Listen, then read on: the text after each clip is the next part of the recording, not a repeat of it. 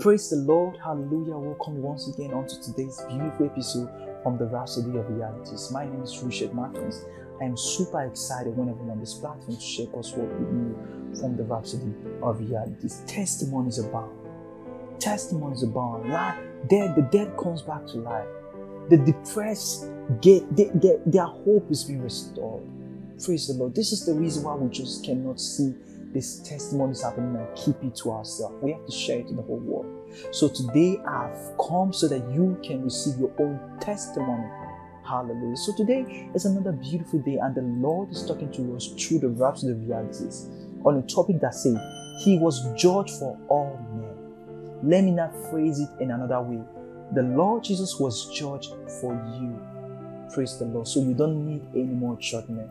The moment you come into Jesus Christ, the second judgment, which is to come for the people of the world who will disobey, who will not accept Him. Once you come to Jesus Christ, you will no longer be judged the second time, because the first judgment happened on the cross and it was for you. The second judgment will not have to have effect in your life. So today, this topic is so beautiful. Let's look into it. And the text is taken from the book of Romans chapter 8 verse 1. It says, There is therefore now no condemnation to them which are in Christ Jesus. It's very simple. It says there is no more condemnation. If you are in Christ Jesus, you no longer need to be judged again. Praise the Lord. So beautiful. Now, when we look at the word condemnation, the translation in the verse above, it also means judgment. So judgment is a part and parcel of God's program, even though some folks don't think so. So the Bible clearly reveals two main judgments for man.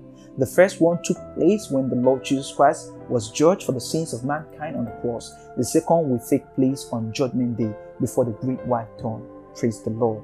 So when you read the book of Romans chapter 3 verse 25-26, it says, We've been justified freely by His grace through the redemption that is in Christ Jesus. Praise the Lord. It says, whom God has set forth to be a propitiation through faith in His blood, to declare His righteousness for the remission of sins that are past through the forbearance of God, to declare, I say, at this time, His righteousness, that He might be just and the justifier of him which believe in Jesus. Blessed be God. Hallelujah. So beautiful. So we need to thank God that Jesus did not remain in the grave. He is alive today. He's resurrected from the dead. So that means anyone who believes in Him, anyone who comes to this truth, we have a beautiful life. We have a life of peace. We have a life that will no longer be judged on that last day. So if you haven't given your life to Christ, I'm inviting you to make the Lord Jesus the Lord of your life. I just want you to say this prayer with me and mean it with all your heart, wherever you are. Say this prayer with me. Say, Oh Lord God, I believe with all my heart in Jesus Christ, Son of the living God. I believe that God sent Him. He died, He rose again, and He's alive today. And now I confess with my mouth that Jesus Christ is the Lord of my life. For in Him and through Him, I have eternal life. I am born again. I'm now a child of God. Hallelujah. Let me pray for you if you say that prayer. Father, thank you for these ones who has declared your lordship over their life. The devil has no place, has no room anymore in their lives, in the name of Jesus. For they are saved. They have your life now. They are justified.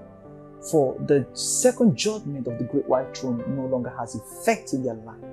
In Jesus' name, amen. Congratulations if you say that prayer. There's a book right now showing on the screen, a book titled Now That You're Born Again. This book is going to teach you the new life that you now have in Christ Jesus. I want you to download it. It's a free gift from the man of God, Pastor Chris, to you.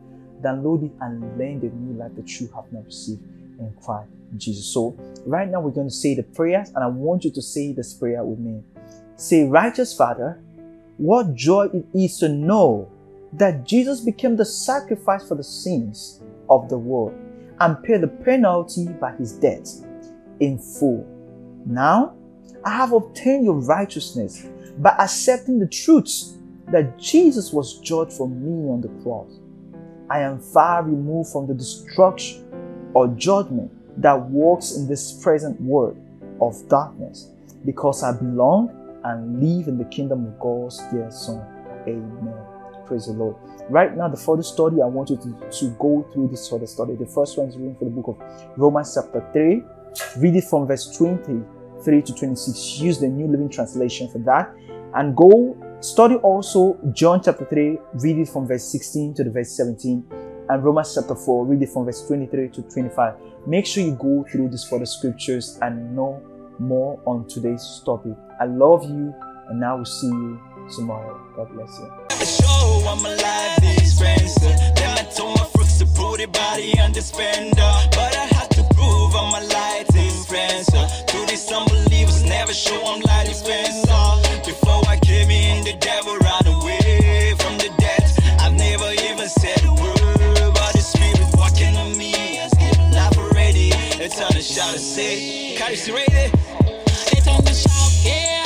God is walking with me, I'm Caris. Truly, I'm a life dispenser. The spirit is walking me, I'm dispensing. I can keep it to myself.